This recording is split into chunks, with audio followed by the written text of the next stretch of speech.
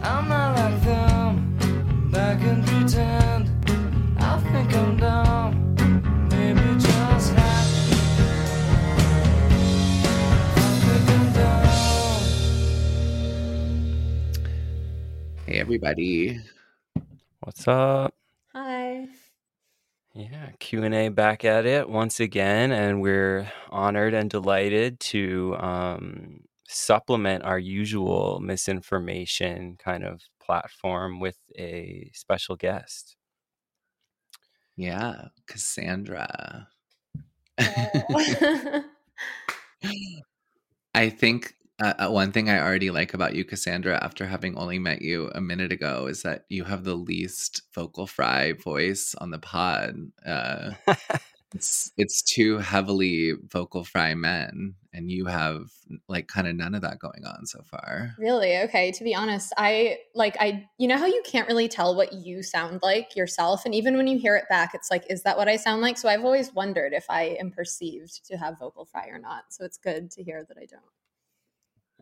Not yet, baby. Maybe we'll get there, but not yet. Yeah, I might jump out. Is there a correlation between vocal fry and brain fry? Because I think so. that might be a dimension to it. Before we jump into kind of the docket, is there anything you want the listeners to know about you, or?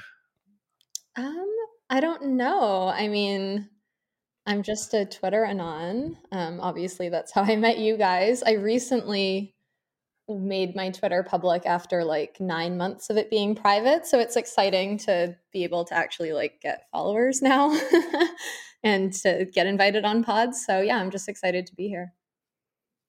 Cool.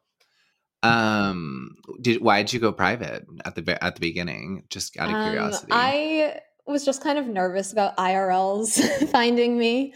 I was kind of in a very liberal like arts scene, and I just kind of thought better safe than sorry. But at this point, I'm just like, I don't care. Yeah, I find that incredibly relatable because I constantly get close to, but I'm trying not to dox myself on the pod. And I also work in an extremely liberal industry and group of people in space. So yeah, it's a dangerous game. But yeah, no, I'm glad you're not on private anymore, because there was definitely like hella tweets almost every day where I was like, God damn, I wish I could retweet this shit. So I recently looked because I made this account in like December last year. So it's only been about a year. I had like a different account before that one. But I noticed that I had like over 6,000 tweets, and I did the math, and it was like an average of 16 tweets a day. And I was like, oh God, that's too much. yeah, I think we lost Q again, Oh, no. unfortunately. Yeah. Oh, I'm back. I was actually kind of hoping that you guys just kept talking.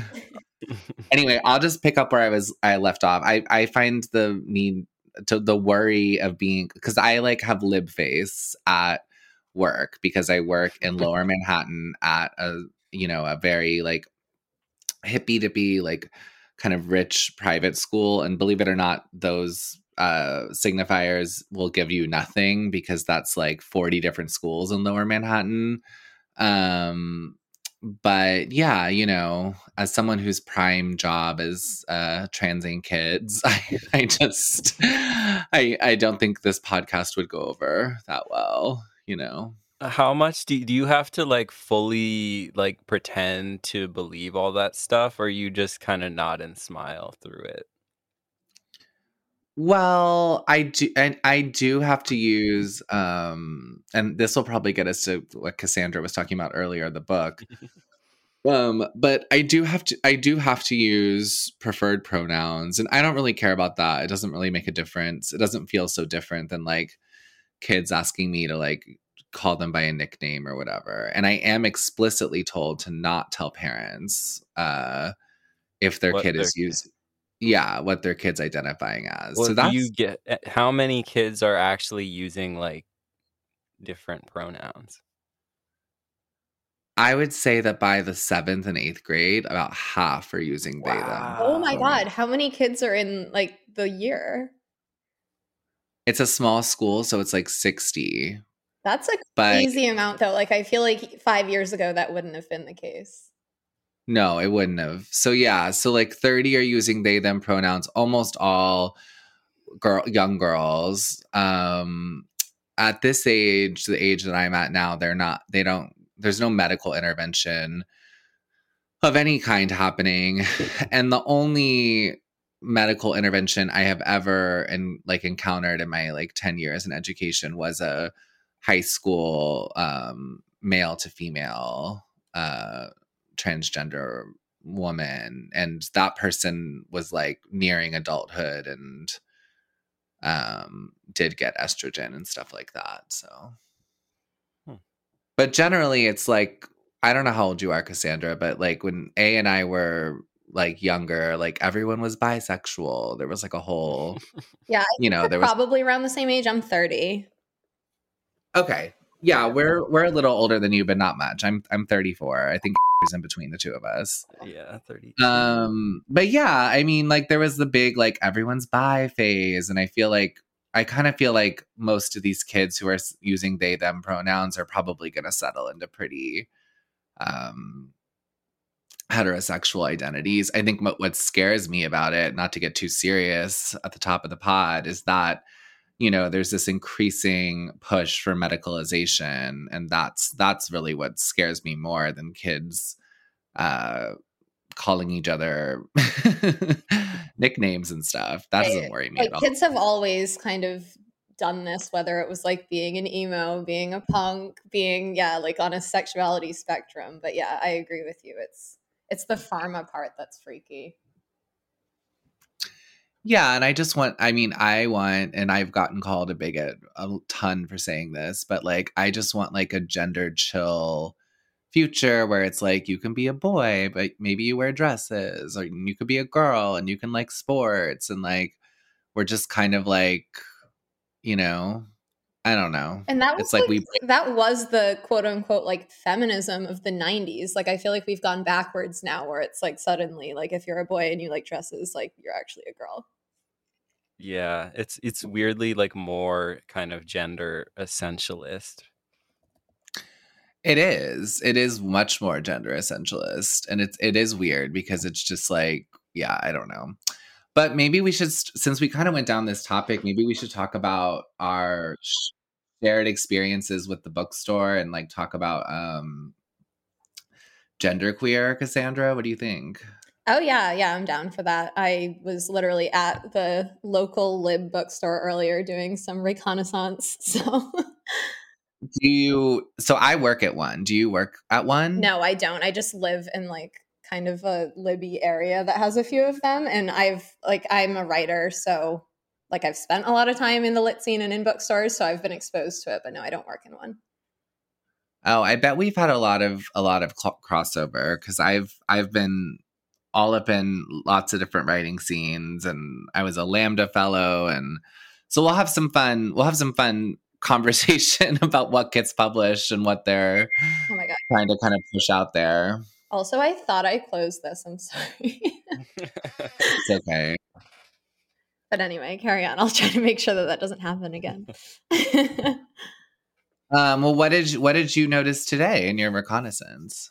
Okay, well, first of all, so I live in Florida, and Okay. Oh, so like the lib scene in Florida is probably its like own whole thing. yeah, I definitely feel that in like redder areas or red states, the lib scene is almost like even worse than in a blue state. 'Cause I'm from a blue state originally. I'm from the Northeast. But Okay. yeah, like I've noticed that in Florida, when there's like a lib store or cafe or scene, they almost double down even more, and it's like an overcorrection to respond, like because they're like, oh, we live in a more conservative area. So like in my area, like all of these places are papered wall to wall with what I call like liberal kitsch. So like in Florida we say gay, and like they have signs like that everywhere. And like and like obviously like it's all like, it's not even in response to the primary text of like that bill. Like that bill never said that you can't say gay, but they've all kind of just taken that and run with it. So like that's like what the store, like when you walk in, that's like right in the door. And oh yeah, so I went into the children's section because I was like, okay, we're going to talk about children's books. Like, let me see what the children's section looks like. And there was this big sign that said Indigenous Lives for Young Readers. And I was like, okay, that says it all.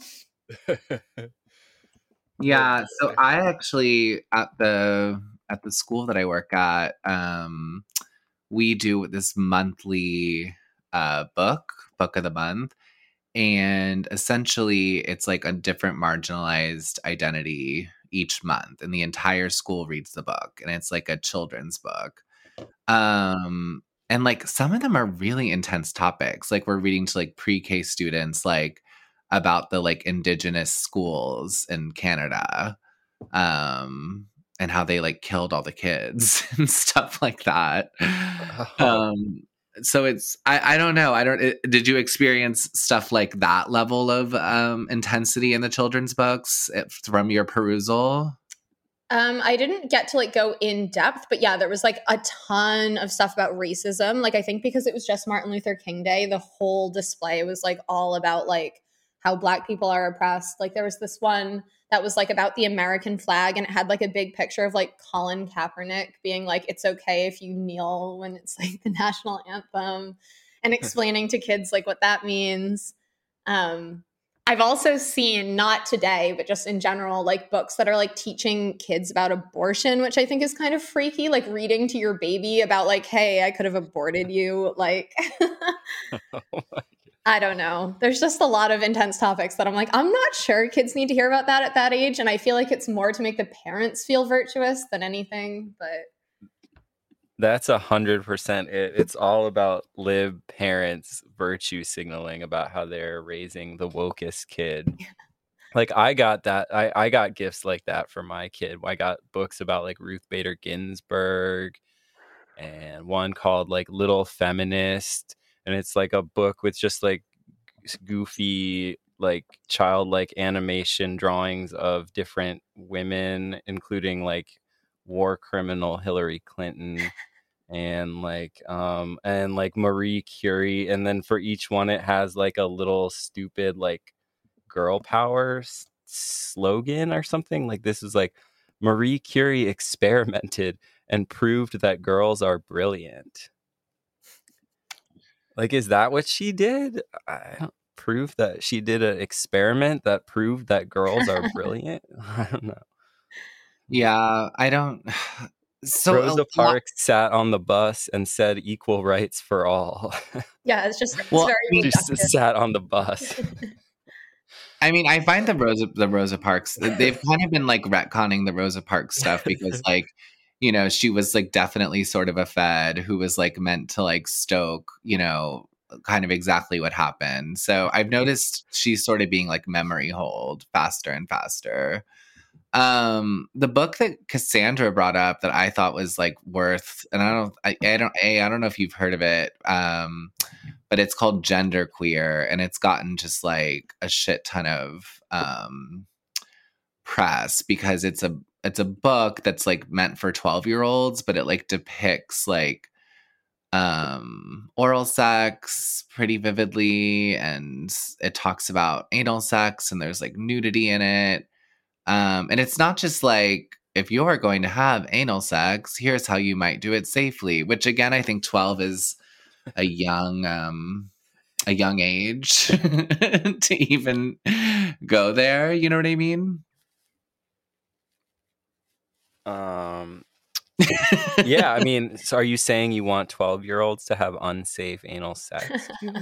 I mean, I think I'm saying that I want 12-year-olds to do what they do, which is most of the time a very rudimentary fumbling about, you know?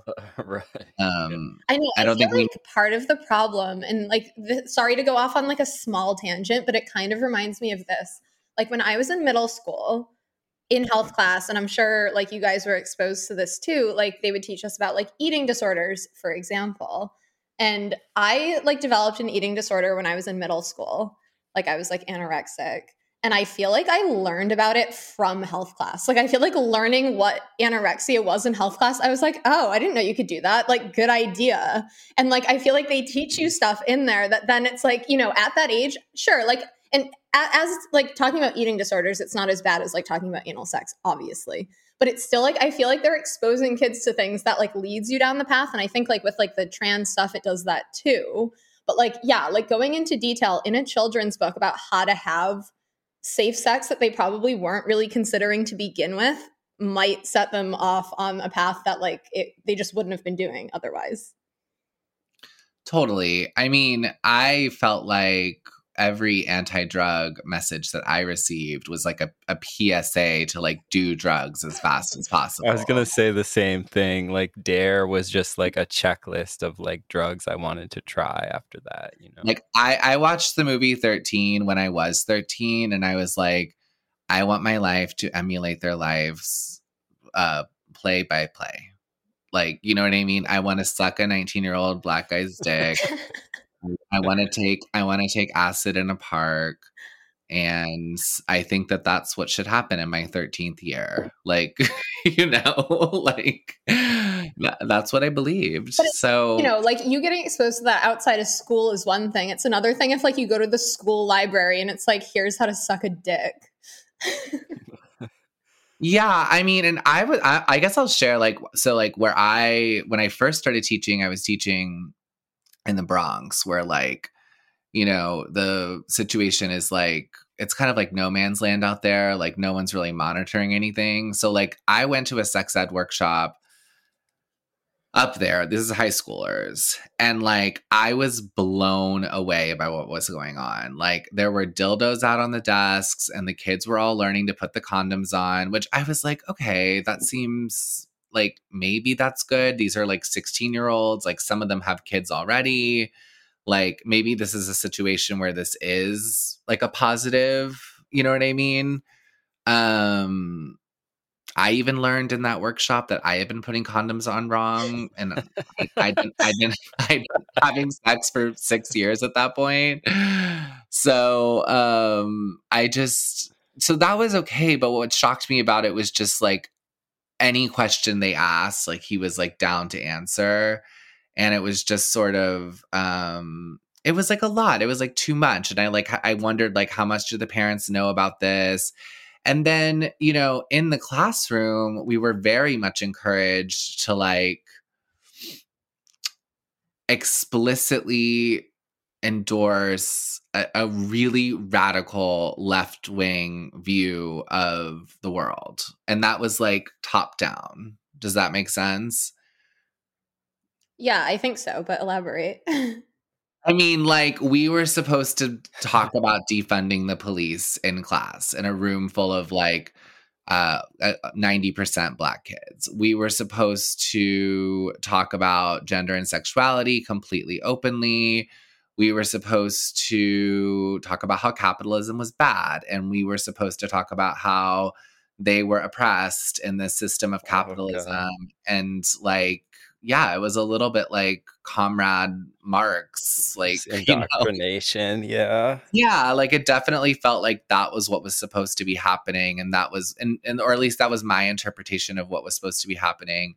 And then like, you know, not a lot of critical thinking. No, and no one, I never heard a conservative opinion the whole time I was there. And then like, you know, the one thing that I feel guilty about a little bit is there was this lesbian, you know, student who I went and did a home visit because like, I don't know why we had to do so much shit because like the kids were just falling apart, you know, but I had to go like find where she was. And I went with the social worker and like, I ended up giving her the graphic novel Blue is the Warmest Color. She was 16 and her mom gave her permission for me to give it to her. But I was just like, looking back, I'm like, why would I give that to her? You know what I mean? And I just feel like, I guess having been such in that place, I get how liberals get so swept up to the point where they're like, you know, we are so in the right that we need to expose these kids to all of this stuff because like our ideology is so right. Yeah, though they really believe that they're doing the right thing. Yeah. Yeah, and I don't think it they comes do. from a place, sorry. Yeah, I don't think it comes from like a place of like malice, but it's like exactly what Q was just saying. Like, there's only one worldview that's presented, and it's the correct worldview. And it's like there's not even an opposing viewpoint brought in. And that's what really scares me about this stuff. Like, I remember like this was a couple years ago, and like a slight tangent, but like when the gender critical subreddit got banned because it was like transphobic or whatever, I just started thinking like, okay, say there's like a kid who's like, I don't know, 12 years old or something, and they're going to school and they're learning about gender identity. And say like they kind of have the thought that like, well, I feel like this is kind of a social construct. Like maybe what I'm being taught isn't accurate. And they have like, you know, a critical thought about it. And then they go online and try to Google it. And all the search results are just like, you're a bigot for thinking that.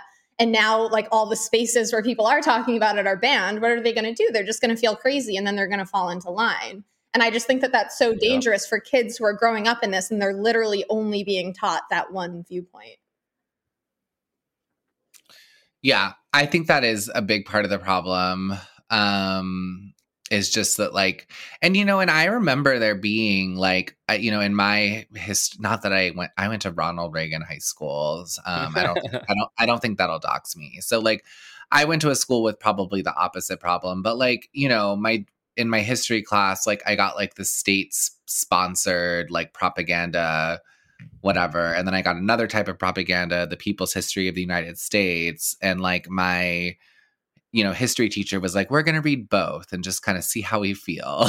You know what I mean? And like one was from a very conservative standpoint of like Texas history. And one was like, you know, the Europeans committed all these genocides. And anyway, my point is like none of that is happening now. Like it's that is completely Right. off the table. So I'm also guessing that like a lot of parents may not really like. I'm sure some of them, like the lib parents, are on board with it, but like more just like normie types are probably not super into it. And then it becomes like this like weird like wedge between the kid who's being indoctrinated and their parents, who then they now view as bigots or whatever, you know. yeah, Siding I with mean, the school and the institutional right think or whatever. totally. I mean, it totally divides up parents and family. And like, and I think that the big breaking point, and I want to say some funny stuff about this because I don't want to be too serious. But the big breaking point was COVID because suddenly like the schools were like in the houses all the time. So you could like see the teacher being like, and some like to the kindergartners like, and some women are actually men and some men are actually, you know, like whatever, like stuff like that was happening, you know. And like you're like walking past like to go to your computer and you're like, oh, what's happening over there? Did you get You know. parents like complaining during COVID when they were more exposed to this sort of thing? Well, I don't live there because I couldn't afford it, but I work in a part of Manhattan where it's like finance dads with rich influencer moms. Well, the moms have no money of their own. They live off the finance dads, but they're like the moms are influencers, you know. So it's actually sort of like a sign of it's like sort of a class marker to have like a trans kid, you know? Yeah. And that's like that's a true fact. It's like my kid's trans and this is like sort of a class marker. It makes me more interesting. It makes me more I don't know. Right. Like I'm so open-minded and politically correct. Yeah, except I like my husband like just I don't know wiped out the pensions of like 40,000 people in Long Island so we can, you know, buy like put a new extension on our East Hampton mansion, you know. But yes, in their like social circle they're viewed as liberal. Bro, these conservatards are just coming at me right now. For what? I just made this comment. I just said the Revolutionary War was a banker's war, just like all others, and they're just coming at me. What are they Can't saying? handle it. What was the last one? Present evidence to support your wild assertions. Wild assertions. Who knew that conservatives were also like source bros? Yeah. You cite your sources. Yeah. I know. I did not expect this, honestly. Just put that soy jack there. That's like source. I had a Andrew Tate bro coming at me this morning, so I feel your pain. Oh God. Oh my God. Because some guy, like I saw some posts. Honestly, I shouldn't have even got involved. It had nothing to do with me. I just like woke up and saw this post and it pissed me off. So I like screenshotted it.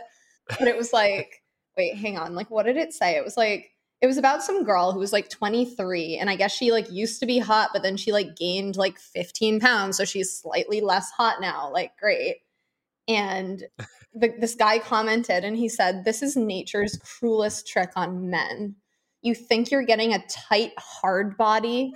And then a year later, she's 35." And like, he obviously meant that like hyperbolically because she's like 23, but she allegedly looks 35 now.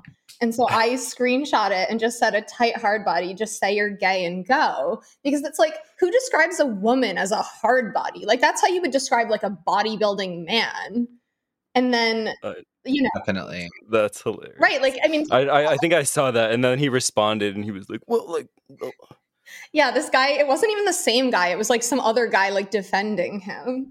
And he put, "A young woman feels a lot better to the touch than an older woman. All men know this. He's just saying it." And so I was like, okay, but that's not even what I was saying. Like, I was literally just saying that like calling someone a hard body makes you sound gay. All men know this. Coming from someone who in all likelihood has never touched a woman of any age. For sure. And yeah, so then he goes, "No, it's obvious what he means. The coin bounce test is a common way it's expressed." And so I was like, "What the fuck is the coin bounce test?" And he was like, "Oh, it's when you bounce a coin off of a woman's ass. And if it bounces, then she has a firm ass and she's hot. And if not, she's fat and old." And I was like, bro, like, just like, okay, you've obviously never felt the touch of a woman, but like, if you had, and if you finally got some woman, some like poor sap to go home with you, and then you pulled out your coin and you were like, "Wait a second, before we fuck, we need to do the coin bounce test." That's not going to end well. So that I know if you're hot. Before we fuck, I have to do the coin pass test. I mean, the funny thing, I've been on this whole kick on Twitter about talking about how different it is to be a gay guy, like totally removed from heterosexual. Did we lose him? No, Oh, you can't hear me, baby. I was like, was it me? Like, because my computer's kind of like about to take flight as well. Oh, yeah. It sounded like he was on quite a roll. I know. I wanted to hear what his Twitter kick had been.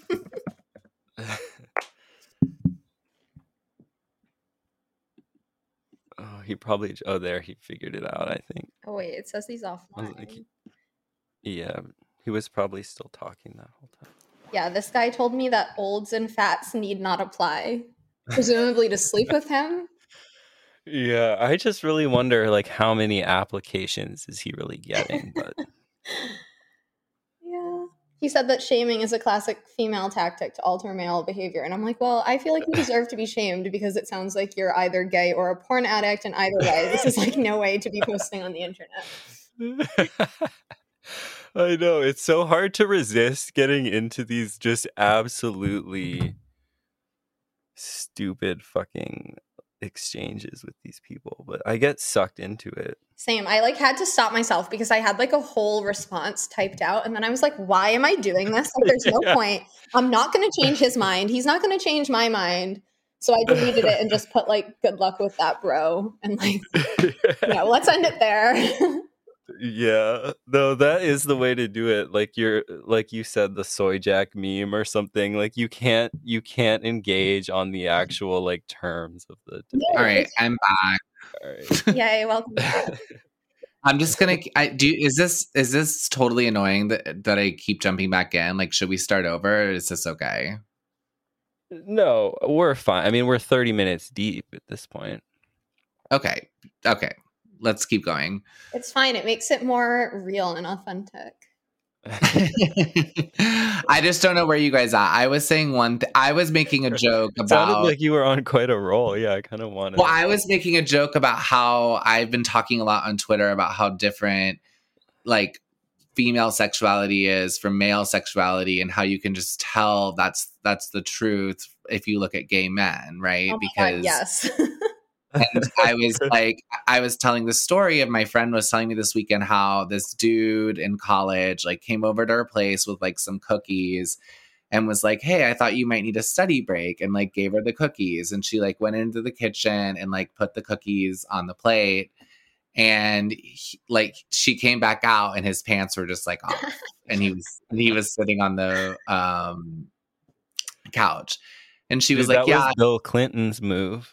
And she goes, "Yeah, I'm gonna need you to put your pants back on, but we could chill and eat these cookies." And then of course they're chilling and eating the cookies, and he like, tries to make out with her and tries to kind of like, get things going or whatever. And she's like, "Yeah, like, the pants off immediately really kind of just ended the night for me." Also, like, that's like female socialization, though. The fact that, like, obviously she was so put off by that, but she was like, "But we can still hang out and eat cookies," like, rather than like leave. Well, it was her apartment, but yeah, he should have left. I don't know. It's the whole thing like is telling him to leave. But anyway. Yeah, but I was telling her, I was like 9 times out of 10 in a gay male situation that would have worked. Like, I was like, my thought process would have been like, well, there's no reason to be rude, and just like lowered to my knees. You know what I mean? Like, it just would have felt like this like completely just sort of like a handshake almost, like, yeah, I feel like I'm gonna get women like keep men in check in straight relationships, whereas like if it was too high key men, it's like all bets are off.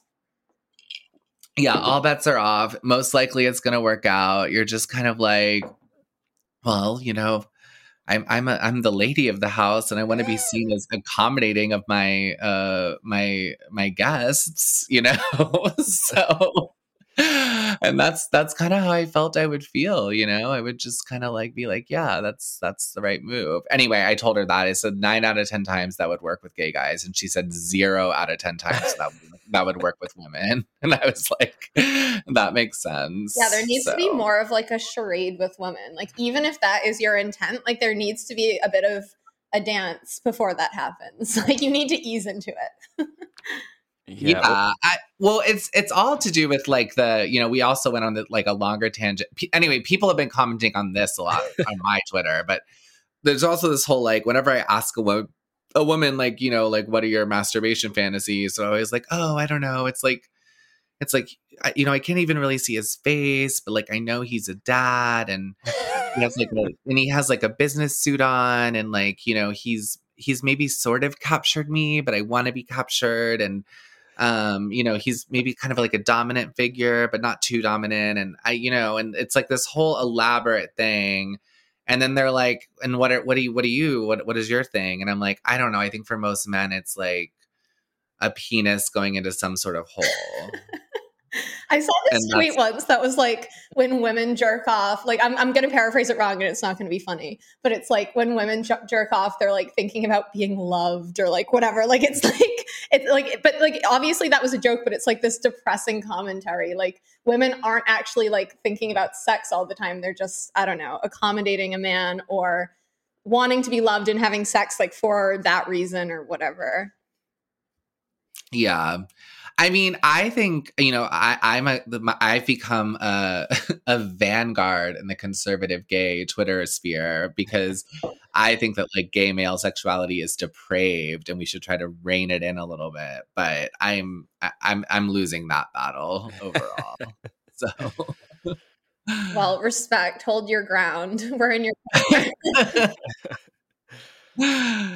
I'm like, guys, we need to accept a little more We need to demand a little more, but it's hard, you know, because like the reason women can demand more is because they're holding something, you know, they're holding something back, you know, they have a bargaining chip. So I just think that's the key. Yeah, I imagine it's difficult too, like as a gay man, like if you did try to have that bargaining chip and hold it back and be like, oh no, we're not going to fuck straight away. You need to do like blah, blah, blah first. It's like, well, you can just get on Grindr and find someone else in 5 minutes. So Yeah, they just Probably be like, even I'm less getting an than 5 Uber. minutes. Yeah. Or I was even telling her another story. I was talking about how she was talking about going on one night stands in New York, which is like, of course, she's done them. And she's like, yeah, like I take a picture of the guy surreptitiously. I text the address I'm going to, like 3 different people know, blah, blah, blah. And she was like, yeah, well, like, what was it like for you? And I was like, oh, I'm very different than that. I was That like, sounds like a lot of work for like I know. I was like very little forethought. mediocre random sex. I was like, sometimes, many times actually, I would show up at the guy's house and he'd be like, oh, my friend was here too. He just dropped by to drop off some beers. And I would just be like, y'all got me. Let's just move to the room, you know, let's get through it, everyone.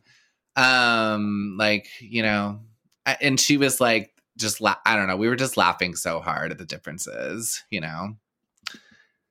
Anyway, so that was what I was getting dragged on. I'm trying to look at we wanted to do some seed oil stuff, but I don't want to get too unfocused. So I have one last question. Sorry, I always do this, like just as we're transitioning, bring it back. But you posted, Cassandra, a photo of your bookstore visit today, and it was some kind of like ridiculous eco straw or something. Like, what actually was it? okay, I like literally can't cope with this like bookstore. So basically, so it's like a bookstore and it has like a cafe and it's like the most lib establishment in my city. But my city has a lot of lib establishments, but this is like the worst one. Basically, like you walk in the door. On the door, there's a sign that says, I'm paraphrasing, I can't remember exactly what it says, but it's like to the effect of, if you are homophobic, xenophobic, racist, sexist, or sick, and I assume sick has to do with like COVID, then you can't come in. And I'm like, okay, well, like, I guess you don't want my money, but anyway, whatever. And so anyway, you go in and then you're immediately assaulted by like wall-to-wall liberal like kitsch propaganda. So it's like, you know, like abortion, BLM, like the whole 9 yards, like literally everywhere. Like the whole place is just like papered in it, and like terrible art from like local artists that like it's all like political propaganda, like whatever. And so anyway, yeah, then like you order your like overpriced coffee or whatever, and I got mine and it was like a cold brew.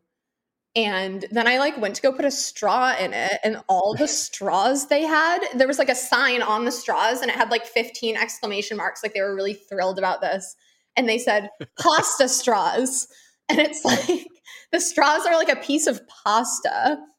And it's like huge. Like it's like way too long to be a straw. And I'm like, what is going on here? And also I'm like gluten-free, not like by choice. Like I just like, it makes me feel sick. And I'm like, okay, so now I have to like fillet this piece of pasta in order to drink my cold brew. Like, anyway, yeah, it's a whole thing over there. And the funniest part about that store, actually, I don't know if you guys are like into like indie music, but they play pretty good music in there. Like that's like the one good thing. Like I like their music taste. And I feel like that's the thing with like libs. And like I've always been like in the lit scene and in the art scene, and like, you know, I feel like aesthetically like I always gravitated towards these people, but politically I don't, especially at this point. So it's like this, you know, wedge between us.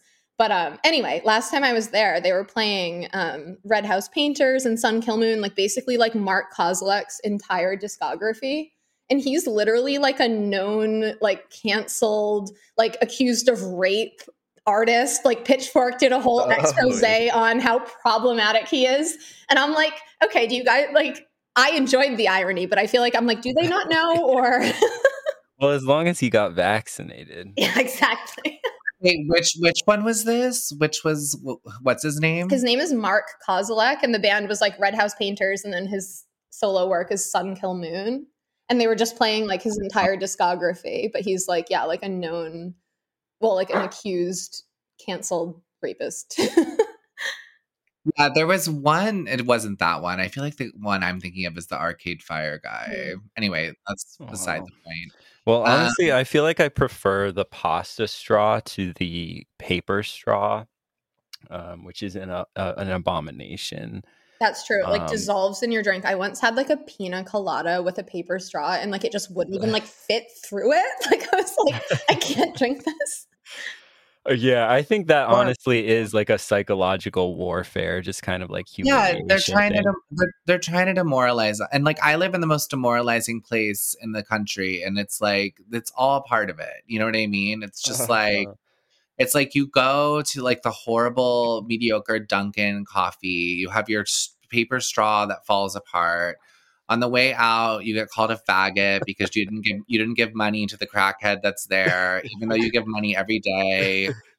You get on the fucking bus, you say "fuck my life," and then you see someone shooting up nearby. You're like, hopefully they don't die before I get off my next stop because I don't want to like deal. You know what I mean? Like deal with like the 911 call. It's just like anyway, it's all part of the same thing. You know what I mean? I lived in Boston for a while, so like I can relate. And I remember like in 2019, which was like the last time that I was like properly like out in Boston, because then COVID happened and like the whole city like shut down. But I went to this bar and I ordered a cocktail that definitely like was not the kind of cocktail that you could drink like without a straw. And they gave it to me without a straw because it was this like super performative venue that was like eco-friendly and like whatever. And like when COVID happened, they were like enforcing vax mandates like long after the city of Boston dropped it. Like literally like summer 2022, they were still enforcing vax mandates at this venue. And I wasn't there. I just like heard about it. But anyway, I like asked, I was like, oh, can I like please have a straw? And the bartender literally just like looked at me for like a solid 30 seconds, like with disgust, and then just gave me the straw. And I was like, okay, I've been sufficiently like eco-shamed. This one plastic straw is really going to be like the straw, the literal straw that breaks the world's back. What about all the masks, right? Well, you beat me to it, motherfucker, because I was about to say I went through maybe like a 6-month period where like I probably could have become an eco-terrorist. Like I was like hanging with some people who had some like pretty intense ideas, like, you know, I mean, probably not that intense, but I was intrigued. You know what I mean? I was like, y'all blow up cars. Was this like before COVID? This was like when I was like a teenager, you know, but I was sort of hang last summer. Yeah. No, I was like a teenager and I was like, you know, like so enthralled by the whole thing and like sleeping on floors at like, you know, weird like activist houses. And they were like, yeah, we gotta take the matter into our own hands. And I was like, great, what does that mean? I'm in. But it's just funny having had that background and like, yeah, now it's just, we've just filled all the fucking landfills. It's just masks now, you know, like we've just completely undone anything the straws. I know. We need to start like a counter propaganda campaign of like small, like water mammals like strangled by masks. But it's okay because they died for virtuous reasons. Like they died to stop the pandemic. I know. I was trying to get Chat GPT today to tell me to say that the masks were bad and stuff, and I couldn't really get her to do it. It was really frustrating. But she's pretty pro mask. GPT a woman?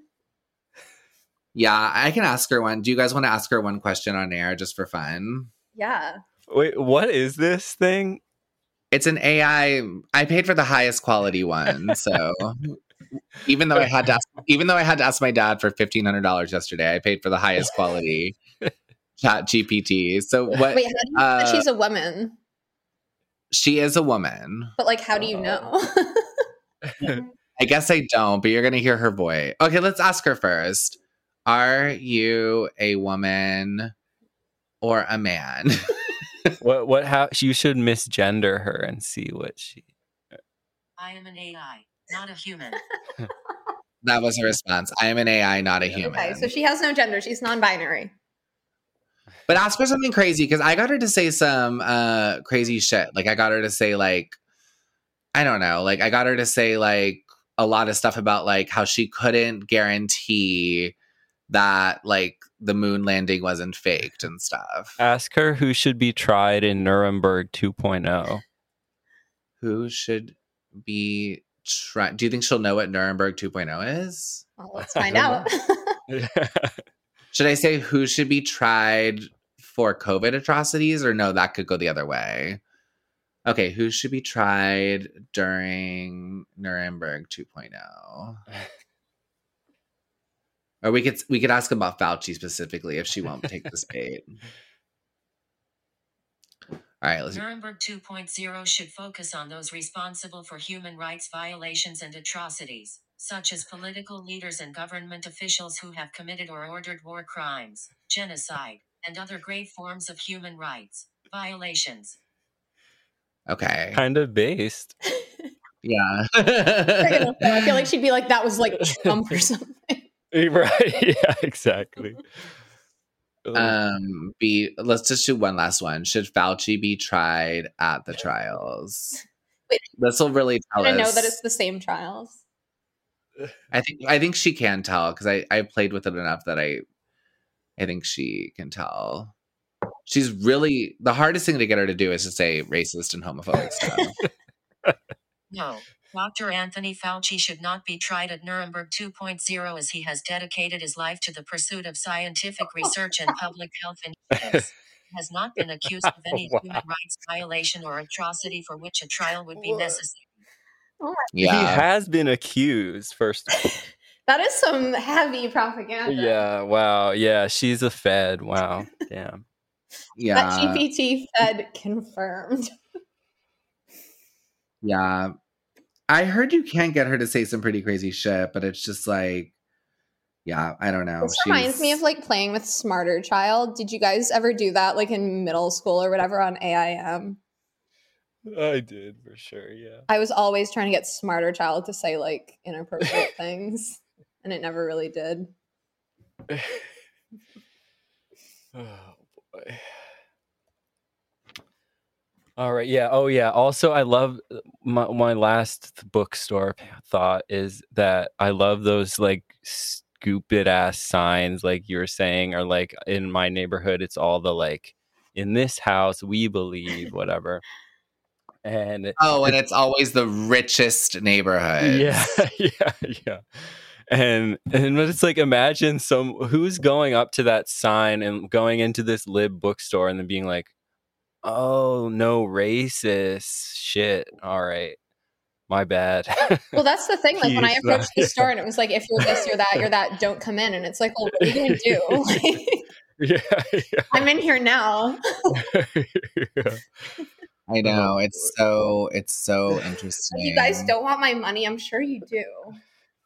Yeah. It's always in front of the nicest houses too. Like that's like my hot take. It's like I never see it in front of like middle class like people's places. It's always in front of like rich people's houses. All right. Should we transfer? I kind of want to transfer to like how trad people are recreating identity politics. Yes, let's do it. Because I have a theory and I want to hear what you guys think of my theory. So, is that okay with you, A? Yeah, let's do it. Okay. So I think the problem with identity politics and why it has failed and become such a pain in the ass for the left, and they have no choice now but to double down on it, is because they decided like there are these identities and all but one of these identities, which is a heterosexual white man, is oppressed in some way, shape, or form, right? And if you're not a heterosexual white man, you have access to some sort of like marginalized identity, and you should center that identity into like the center of who you are. So it's no longer like your family or your job or like other values that you have. It's like your identity is the center of who you are as a human being. And I think that ended up having a really toxic end result, obviously, because now it's like everyone's walking around like, I'm a fat, queer, asexual, dyke trans man. And like, no, there's no contradictions there. And you have to deal with it or you're oppressing me. And like, it's just eating itself, right? Like, it doesn't make any sense anymore. So what I see happening, and I'm an equal opportunity, I'll fire these guns wherever they go. The conservatards now with all this trad stuff, this trad LARPing. First off, their whole LARP is the average. I don't know if you have any children, Cassandra, but the average age that women give birth in the U.S. is still 25. I know you have 2 kids, and like, so their whole LARP, it's like they're kind of doing already what like the vast majority of people in the country are already doing. So that's one thing I find weird about it. But they're continuing to they're making it an identity, right? Instead of a value. And that is where I think there's a problem. Does that make sense? Oh yeah, for sure. And they're doing it in this way that is like, just like the left does, where it's like, if you're not with us, then you're against us. So they're not actually even like building community. And quite often, like, they're alienating themselves from their communities in their families because they're not checking like every single box. Like, if you're not aligned on every single trad value, then it's like, you're not good enough. And yeah, like for me, I don't have kids. I'm like a 30-year-old single woman without kids. So I'm like the antithesis of what they want, which is always really funny to me, like being like sort of on right-wing Twitter. Like I wouldn't like describe myself per se as being right-wing, but it is always funny kind of being in that sphere and then being like, oh, like actually I'm like a degenerate, like in the view of these trad LARPers, but they're all degenerates too, really. Let's be honest. And so like for the perhaps like not terminally online who may be listening, like what maybe we should like describe like what is this whole like LARP, like what are these people talking about and how do they think that like everyone should be living? Well, I think it started, or at least I think it became, and maybe you disagree, Cassandra, because I'm sure it was going on before this, but I became aware of it kind of like through Red Scare, because Dasha on Red Scare converted to Catholicism. And then that kind of seemed to be a thing that was happening in downtown Manhattan in the middle of the pandemic, which was like, are they ironically converting to Catholicism or do they really believe it, whatever. So I saw that happening first. And then there was like the James Pogue article that was all about like how people who are traditionally left-leaning are having kind of like a moment where they find these more right-leaning things to be fashionable.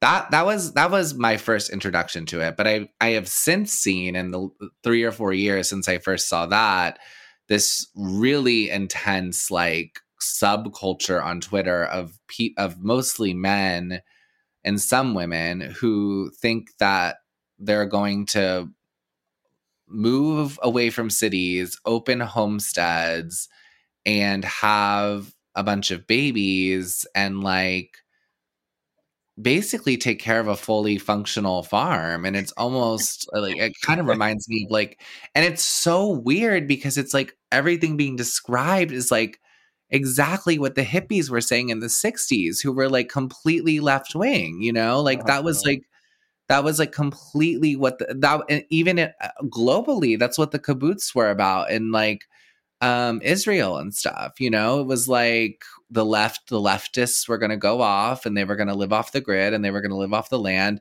And now it's like completely flipped to the right is doing that now. And their version of it has, you know, a lot more subservience to women. There's this new thing about breast milk ice cream, which we tried to get his wife to make us some. It seemed like a hard no. But yeah, that's my understanding of like where, and Cassandra, maybe you have a more detailed explanation, but that's my understanding of sort of where it emerged. No, I don't have a more detailed explanation. I've kind of been exposed to it in the same way. I only got on Twitter like 2 years ago anyway, so I'm sure this stuff did exist, but I wasn't exposed to it until like I got on the side of Twitter. But it's so crazy to me at this point because like, so I was like on dating apps at one point in my city, and I'm not into that, but I kind of was just like on it to see like what was up, you know?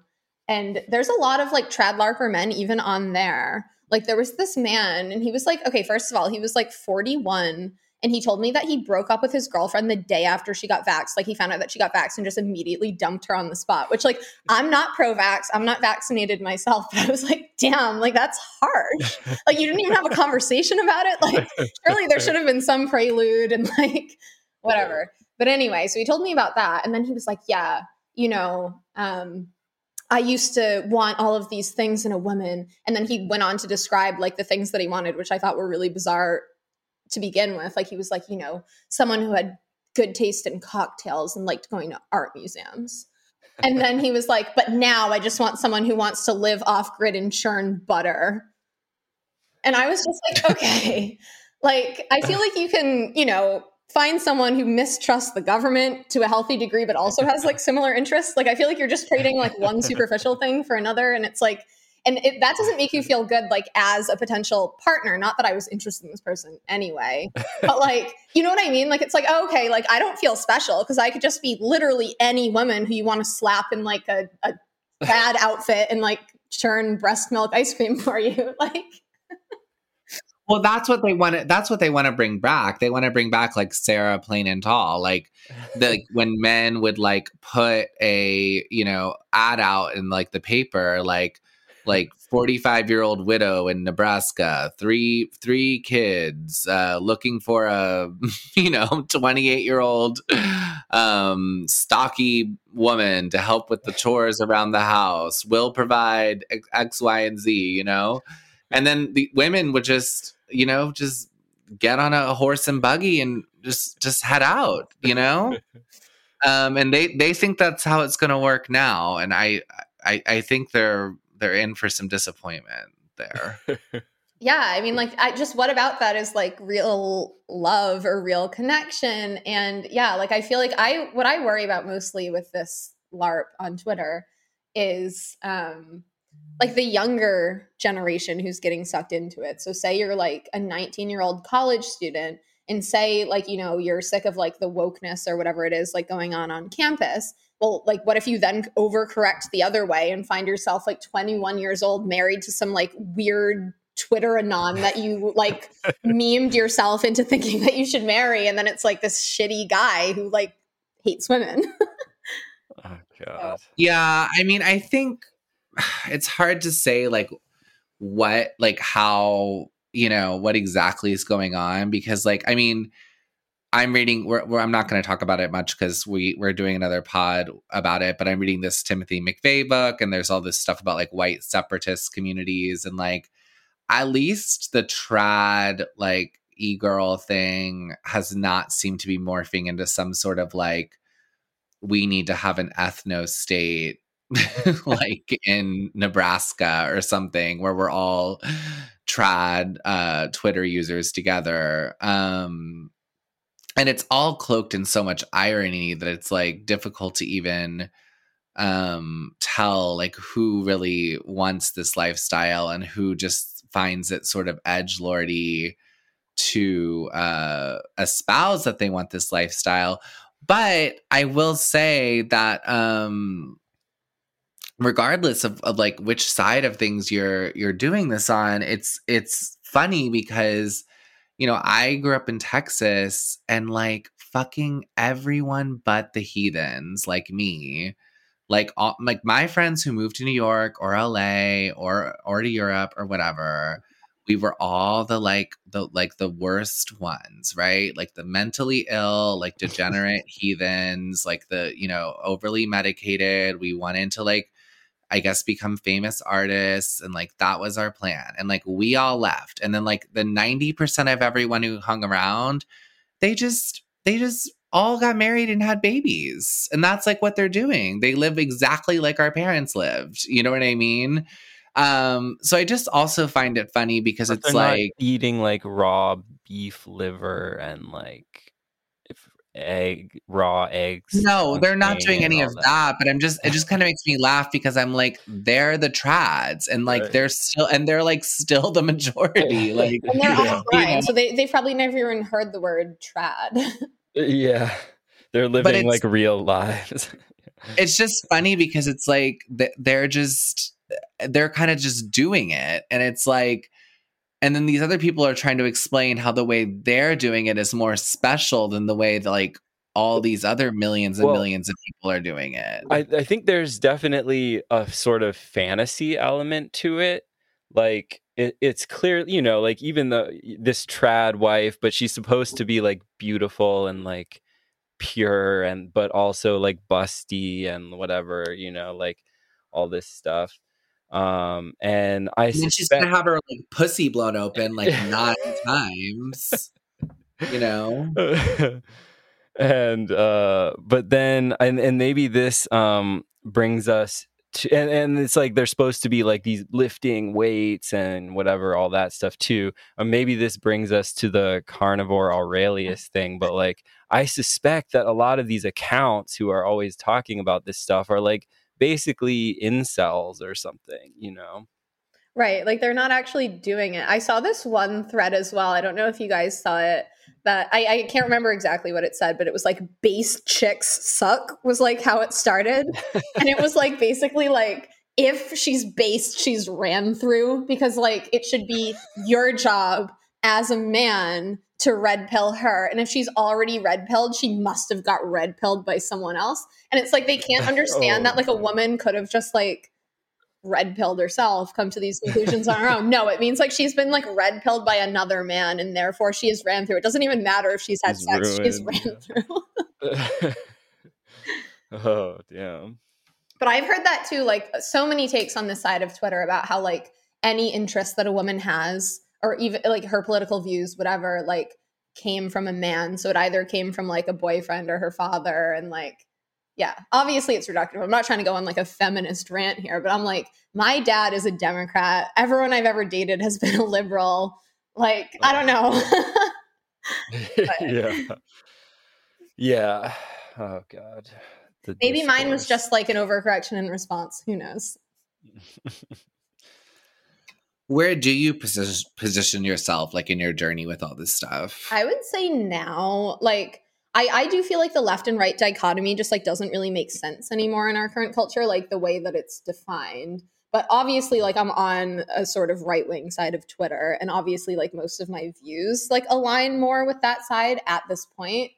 I like certainly like wouldn't vote for the Democrats. I live in Are Florida. you I are voted for you Ron DeSantis, but I'm like technically an independent. But like obviously, I was like, you know, in terms of like COVID and everything, like he did a good job.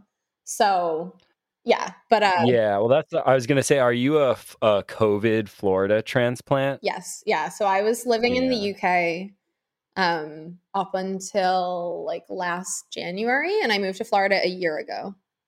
Oh, okay. For Yeah. you, So I would like you went from say like So are you like a lockdown. Sorry. Are you like DeSantis 2024 person? No, no. I think that like he's like, well, first of all, like, yeah, I'm like I'm not a fan of like the Republicans, you know what I mean? Right. But I just like fucking hate the Democrats at this point, Right. especially after COVID.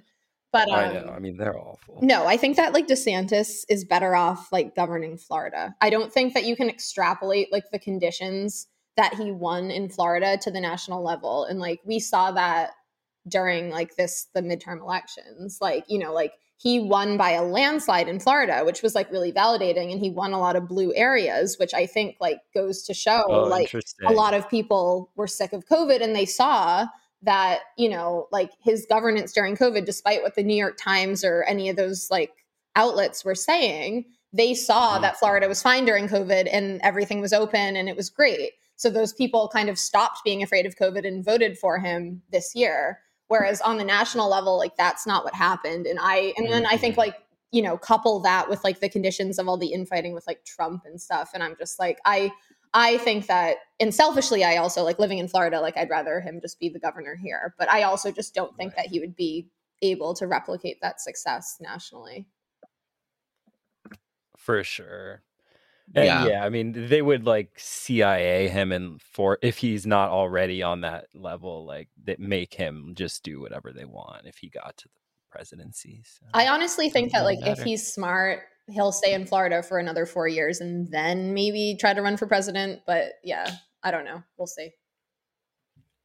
They're definitely setting him up to be like, you know, like with the way they're dressing his wife and presenting him. They're definitely sort of trying to, they want him next, you know. I was going to ask you, Cassandra, did your kind of like coming a little bit to the dark side start before or after COVID? That's a good question. So before, but COVID was like my like final red pill, or like the straw that broke the camel's back.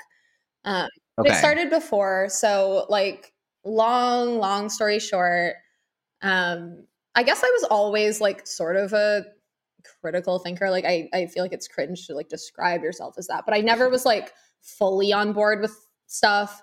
And growing up, like my mom, she's like kind of like a narcissist and like would create all these narratives, and I was like the black sheep of the family. So not to go into like family trauma, but there's like a dynamic where like if you have that kind of family situation and like you are the black sheep, for me it was kind of a good thing, because I like from a young age could see when someone was like spouting narratives, and I could kind of see it from the outside and be like, okay, I don't really want a part of that. And then yeah, when I like Interesting. grew up, I was raised in a liberal area in the Northeast, and everyone was like a Democrat. And then I went to college, and I was in college kind of in that era where it was like that transitional time between like sort of pre-wokeness to like when wokeness like started to emerge. So, like by the end of college, everyone was a feminist, whereas at the beginning, like feminism was like a dirty word. And I actually think that like you were right in the spot, because I would describe my college experience exactly the same way. And I probably went the 4 years before you. So I think that by the time all of us were going to college, it was like, you come in the way you come in, but we get you by the end. Like, I don't know when that started, but that's exactly how I felt. yeah, I feel like it was like this era from like, I don't know, let's call it like 2007 or 8 to like 2013. And it was kind of this like amorphous era when like that was happening, but not everyone was on board. But I feel like by like 2014 to 2016 is when it became like super mainstream. Yeah, and then what happened is like a kind of industrial complex got like set up around it of like these DEI workshops and all of that. And that's when it really began to have institutional power, you know? Yeah, well, What- so when I was in college, I like was actually like I became kind of like a feminist and like sort of like a radical feminist. And but this was like when it like wasn't cool to be that, and like I got called like a dyke and stuff for being like part of like a feminist protest and whatever. And but I was never like a lib fem. So it was like radical feminism. Like I was like, oh, like gender is a social construct, like that kind of stuff. And anyway, I don't believe that now. I think that there are still like some valuable tenets, as there are of most like types of theory, but I like don't really believe in the ideology behind it anymore. But anyway, at the time I was like young and I was like a radical feminist. And at that time it was okay to be a radical feminist. This was before sort of like the trans movement took off. And so it was kind of like exactly what you were saying before. Like it was kind of like, oh, it's okay if boys want to play with Barbies and like girls want to play with trucks, like that, you know, it's like kind of anti-gender essentialist, gender critical. And so that was kind of like where I was at that time. And I remember like in 2012, that whole like Coney 2012 thing happened and thinking like, this is so ridiculous. So that I feel like that was like an early red pill for all of this, like, you know, like everyone just like hopping on like weird ideological bandwagons. I remember posting on Facebook like a picture of Africa and saying like, click on Uganda. And like people got really mad at me for that. They were like, wow, like you don't care about war crimes. And I was like, I'm just saying, like, I feel like you guys are being like armchair activists. But anyway, long story short, God, like I that's ended up I was still a radical feminist. And then like 2 years later, like wokeness had kind of gone mainstream. And then all of a sudden everyone was like calling me a TERF. And so, And do you maybe you don't self-identify as a TERF, but do you have TERF beliefs, I guess? yeah. So like, yeah, so I like basically like I did kind of start ironically identifying as a TERF like on Tumblr. I had like Tumblr at the time. And but it just like floored me because it was like within the period of like a year, like one moment my views were like completely fine and acceptable. And then like 1 year later, it was like, no, they're bigoted and horrible. And I was like, okay, like that's like really weird how it just like went from 0 to 100 like that. And all of a sudden this term TERF has become like in the lexicon, like so quickly saturated that I once saw someone calling Donald Trump a TERF. And I was like, okay, he might be like transphobic, but he's not a radical feminist. I don't know if you've seen this clip that's been going around. There's this clip of a girl. I've been rewatching Girls, and there's this clip where Shoshana goes to some like corporate girls like lunch or whatever. Anyway, they're giving their whole spiel, and then they go, "And I know some of you have asked, are we including trans girls?" And the answer is, we are not sure yet. And that was like. And that was like not that long ago, that was like 2015. That was like a normal, I don't know, thing to put on a TV show. Yeah. Whereas now they were pilloried, Yeah. So like, I feel like me kind of witnessing that and then witnessing how that agenda kind of, just went from 0 to 100 and became super, super mainstreamed in mainstream media. And then, like I said, like they deplatformed like the gender critical subreddit. If you Googled anything to do with it, the entire first page of search results would be like super disingenuous, like framing of like what radical feminists or gender critical people believe. So that's when I started getting kind of burnt out. And I was already like, getting burnt out on like identity politics in general. But then at that point, I was kind of like dirtbag left, like so embarrassing to say. But I was kind of like, I just want to log off and grill. I'm going to take the grill pill. Like, I don't care about this shit. So that was like me for a while. And I think like up until COVID, that's kind of where I was at. Like, I was really frustrated with all of it. And I was like, I hate this. And like, as a writer, like I was on Twitter, but I was on like the other side of Twitter. I thought that Twitter at that point, like I literally thought it was like only for leftists. So I had like my, my writing Twitter account, and I would log in and like I would scroll down the timeline and it's people like canceling each other left and right because they use the wrong pronoun. And like, I would just want to kill myself. Like every time I logged into Twitter, I was like, I can't do this. Like, I can't live on this planet anymore.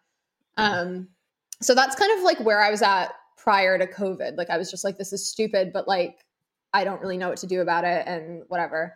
And then COVID happened. And then I kind of started putting pieces together and like, I don't know. One thing that gets me currently about radical feminists and people who still identify as being a radical feminist is they will, totally see through everything in terms of like the trans stuff and how like there's a lot of propaganda following the money, pharma. Like they'll see all of that. They'll see how it's totally misrepresented in the media. But then that's where it stops. And they won't see it with anything else. So they won't see it with any other thing in politics. They won't see it with COVID. And so they'll like die on every other liberal hill except for the trans issue. And I'm like, how are you not extrapolating that this is like all one thing? And like I saw, my parents are like that. Yeah, I saw a couple months ago, like there was like some drama in like the rad fem community where like one radical feminist like went on Tucker Carlson, and obviously that should be a good thing, right? Like if you want to win, if you want your cause, like if the point of it isn't just like clout or feeling ideologically pure, if the point of it is to actually like make a difference and like change legislation or whatever you want to do, surely like going on the biggest news show in the country would be a good thing. But then everyone in the group was like dogpiling on her, saying that like she was a traitor to the movement for going on conservative media. And I was just kind of like, okay, you guys don't actually care about making a difference then. You just want to feel ideologically superior. So. Well, I think the like fundamental like, and it's interesting because this never came up until recently. It's like, if you think back to like the factory days, like Andy Warhol, whatever, all that whole scene, there was like tons of like gender bending and like, homosexual shit going on. But they weren't they weren't like trying to be like, we need mainstream culture to accept us and completely redo the way they do everything in order to accept us. They were just kind of like, you know, freaks doing their thing. And that was like, and no one really cared. And people were like, you know, kind of fascinated by them. And I don't know. It's just interesting. It's so fascinating how something like that can become like this like militant organization that's like essentially like, if you have any questions about your wife and daughter in a changing room with like a person who has a penis, you are a Nazi. Like that's where it's It at, is where you it's know. at. And yeah, I totally agree. Like back in the day, it was like, yeah, this like artsy counterculture thing, that's fine. But yeah, like once it becomes like this mainstream thing where you're literally not allowed to question it, that's where you're kind of like, I'm not Well, sure it's such a if that's weird okay. thing. Like, just conceptually, like you can't mainstream queerness. Like the whole thing exists in opposition to the mainstream culture.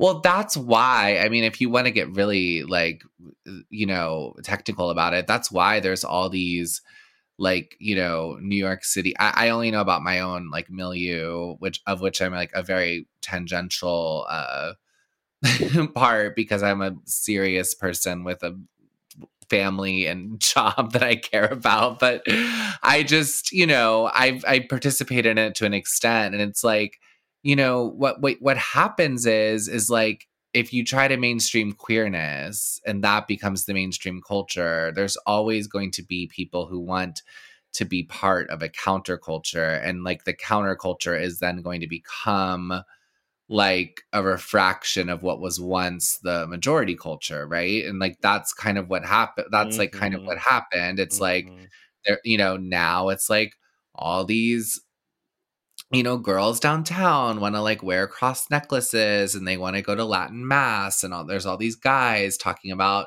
how important it is to go to Latin mass, and everyone is you know, like talking about premarital sex and maybe they shouldn't be doing that, and they're wearing like Carhartt and Brandy Melville, and they're like, what's that Nazi woman filmmaker's name? Who was that? I know who you're talking about. I don't know. They're all in. Leni Riefenstahl. Oh, yeah. Everyone's like, we should be watching Leni Riefenstahl's like films, and it's like none of it is like, you know. And the thing is like everyone wants to be like, oh, this is a sign like of like, you know, total societal decay, and I'm like, no, it's just a cycle that's happening because you try to take something and make it mainstream, and there's always going to be people who want to exist outside of the mainstream, and they're going to try to find ways to do that, and this is just the current way. Yeah, and also like sort of not the opposite of that per se, but like if you make it mainstream, then there's going to be normies who want to hop on that bandwagon even if they're not. So that's like why you get all these people who are like identifying as queer even if they're not, like say like, you know, your students who are like, I'm a they them, even if they're probably just like a normal straight kid. Or like there was lots of people that I have like met in my sort of time being in like liberal arts scenes who are like, oh yeah, I'm queer, but like they don't actually like date people of the same sex. They're just kind of like broadly identifying as queer. And I saw like, I don't know if you guys have heard of like Florence Given. She's like an influencer, I think. I'm not super familiar with her. She's like a UK like influencer, and she wrote like a book. But anyway, she had like this one art print that she made that was like, is it a girl crush or are you queer or something? And it's like, it's basically aimed at like straight women who are like, oh, I have a girl crush on this person. And it's like, oh yeah, that means you're queer. So it's like, okay, does queer even have a meaning anymore? Like, Yeah. No, queer does. I will say this: queer does not have a meaning anymore. And like, I'm gonna be so calm about this because I don't have any feelings about this anymore. Like, you know, I experienced homophobia. I think we all experience oppression. I don't think I'm special. I want to be very clear on the pod about that.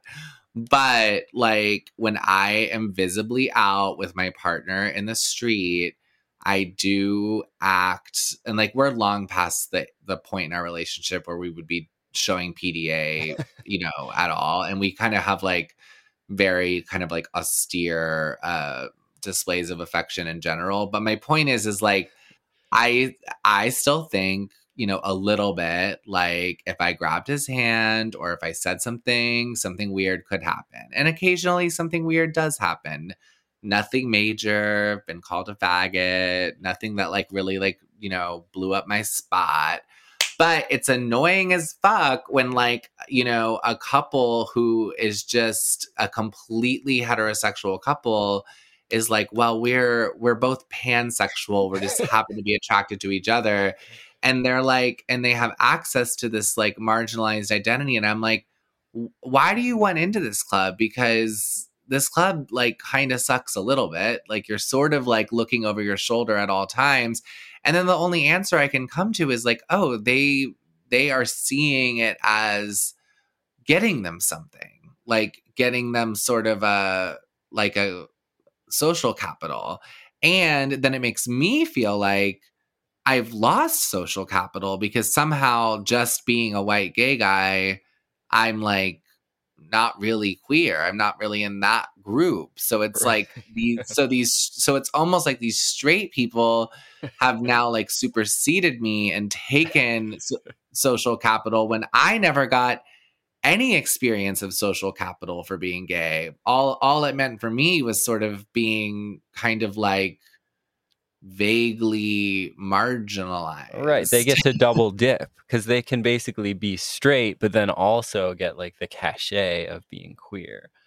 Yeah, I see it all the time, like especially from women, like on say it's like bisexual visibility day or something. Like on Instagram, I will see women like being like, just because I'm married to a man doesn't mean that I'm not bisexual. And like they're basically saying like you're oppressing me by not knowing that I'm bisexual that I don't fuck women or date women. And it's like, okay, so at what point like does the penny drop that it's like you're not being oppressed then, right? Like if the reason that you're preaching this to the world is like because you're like you want the social capital of being seen as bisexual, but I don't know. Anyway, I feel like I'm not articulating that right, but every time I see it, I'm just like, dear Lord. No, you're articulating it right, and it's the worst. It's the worst version. I mean, and luckily, like almost every one of my close girlfriends has like had sex with a woman at one point or another, and I'm like so happy that like all but one of them are not that annoying type of like you know what I mean, like they're like, yeah, I don't know, it was a special night and we'd been drinking wine and we thought we looked pretty and we went for it and it was nice, but I need a D in my life, like, and I'm like, that's real, that's life. As I've said on the pod before, like I've had my face in some titties before, like sometimes we just try things out, but like I have one friend who's exactly who you're describing, who has been in a relationship with a man for like 15 years and they have 2 kids. And every bi visibility week, it's like awful, I feel like I'm trying to look up this thing on Twitter right now. So you guys, Miranda July, like the author / artist, like whatever. I'm pretty sure she's like one of those, like she's like married to a man, but she's like, I'm queer, like I'm still queer. Oh yes. Okay. I saw this article where she kept referring to her daughter as like they, them. And yeah, it turns out she has a non-binary 10-year-old daughter who she has been referring to as a quote unquote autonomous being and using they, them pronouns for since she was at least 8. And she identifies as queer, even though she's in a heterosexual relationship and has a child with a man. And I'm just like, okay, like, at what point does this like cease to have any meaning whatsoever? I don't know. We can't answer that to this day, but it's like, it's just the whole thing is. For me, it was once the like military went woke, like the military and the NFL And the police, like I saw something about like the Yeah, Miami police, like the cop car was like bedecked in like rainbows. yeah. I Yeah, know. the cops are like twerking with the gay guys. And stuff. That's like there's like videos like that if you want to Google them. Yeah, I don't know what the end game of it is. I guess it's like I it's hard to even say. Maybe it's just antinatalism. I don't know. I don't know what the end game is, you know? Yeah, I mean, I Yeah, feel I like think that's like part of it, but definitely not the whole thing. Because like as we were like just saying, like a lot of people are like identifying as it, but that doesn't stop them from actually having straight sex. So Yeah. I think the whole thing is just they want people to be as confused as possible, and they want to break down to break down meaning itself. Yeah, because that's the thing. It's like the left has redefined so many. I remember Fitness Feelings had a post about this. Like the left has like redefined sexual assault. It's redefined gender. It's redefined sex. It's redefined, I can't even remember Like, his whole list. yeah. Like I mean, just it's like redefined like just human interaction as like unsafe, inherently unsafe, and like to be yeah, avoided. and it's just like broadened umbrellas so intensely huge. Like it's like yeah, it's just a way to like it's very Soviet actually in a sense, because it's like I think about, I brought this up on the pod before, like I think about a phrase like sexual misconduct, which like is a very vague phrase, and it feels very Soviet to me, because I'm like, this is the sort of shit in the Soviet Union that was like, easy to use, because it was like, I could think of like 1,000 things that could fall under that phrase. it's so broad. It's not specific. It's not like rape, Yeah, or anything else, or yeah, it's just this like very broad word, and yeah, a lot of that shit feels very Soviet to me. It's like we're casting the widest net we can. So if we do need to get someone, if we do need to rein them in, we'll be able to come up with something, because we've made this, yeah, we've made these categories so broad that like, yeah. Anyway, Yeah, I mean, something it's like so many things, like the term fascist, like all of this stuff has Yeah. ceased to have any meaning. Like when I was in the UK, I walked past this protest and it was like a couple people holding up signs that were like, let kids be kids. And it was like, like against like trans ideology in schools. And there was like a few of them and they were just quietly holding up these signs. And then there was like a trans woman on stage, because it was not on stage, but it was like on like steps outside some like government building. And this trans woman was like had like a megaphone and was like screaming in their face about like how they don't care about feminism. And then there was like a bunch of like affluent white liberal women, and they were like clutching their pearls about fascism. Like as I walked past, I was like they were calling people fascists, and I'm like, okay, this word has also ceased to have any meaning whatsoever, but it's such a broad term now. Well, Yeah. each side calls the other fascists. Yeah, they love to do that, but I'm like, we were talking about in the last pod, like we were talking about Wallace Simpson and the King, and it's like fascism is none of these people are fucking fascists. They're not disciplined enough. Like fascism is like cold, hard, sort of glamorous cuts. Like it's like elites ruling everything, and they're like insane megalomaniacs, and like no one currently could possibly. I mean, Trump is a fascist. I mean, he eats McDonald's. Like it's just He's just a shit poster. we'll know when real fascism has like reached the shores, because it'll be some like really scary motherfucker who's like, incredibly charismatic. And yeah, anyway, I know we're wrapping up, but I wanted to end on something funny I watched today, which I thought was like kind of a lighthearted ending, if you guys are okay with that. Yeah. Yeah. Okay. So I watched this documentary because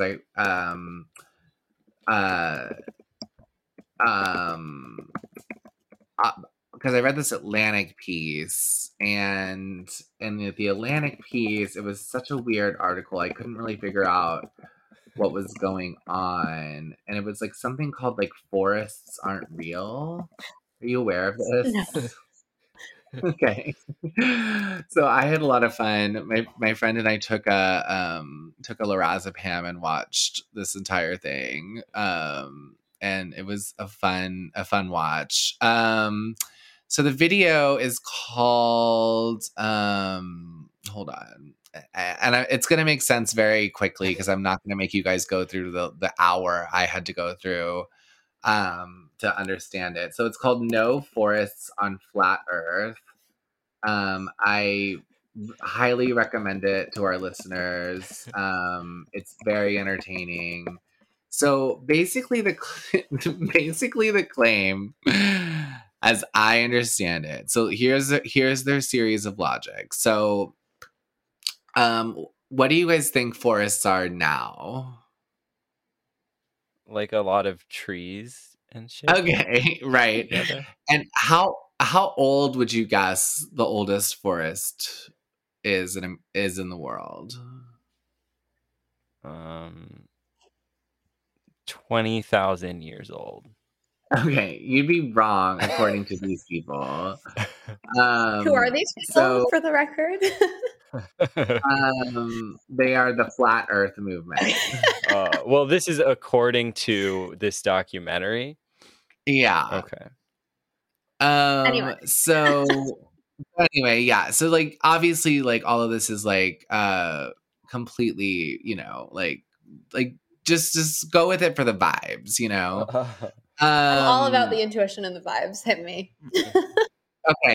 So basically like they argue that like there aren't any trees there are very few trees on the planet today that are more than 200 years old. And you, a logical person, might think, well, that's because the Industrial Revolution happened and like humans have just cut down huge amounts of them and had to regrow new trees. So the trees just, you know, aren't that old, right? But the Flat Earth people have a very different perspective on what's happening. So they argue that, so I'm not going to play it out loud, but you guys know the concept of petrified fossils, right? Yeah. Okay. So there's I've seen petrified dinosaur movies.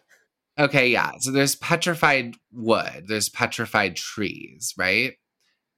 You're aware of that as well.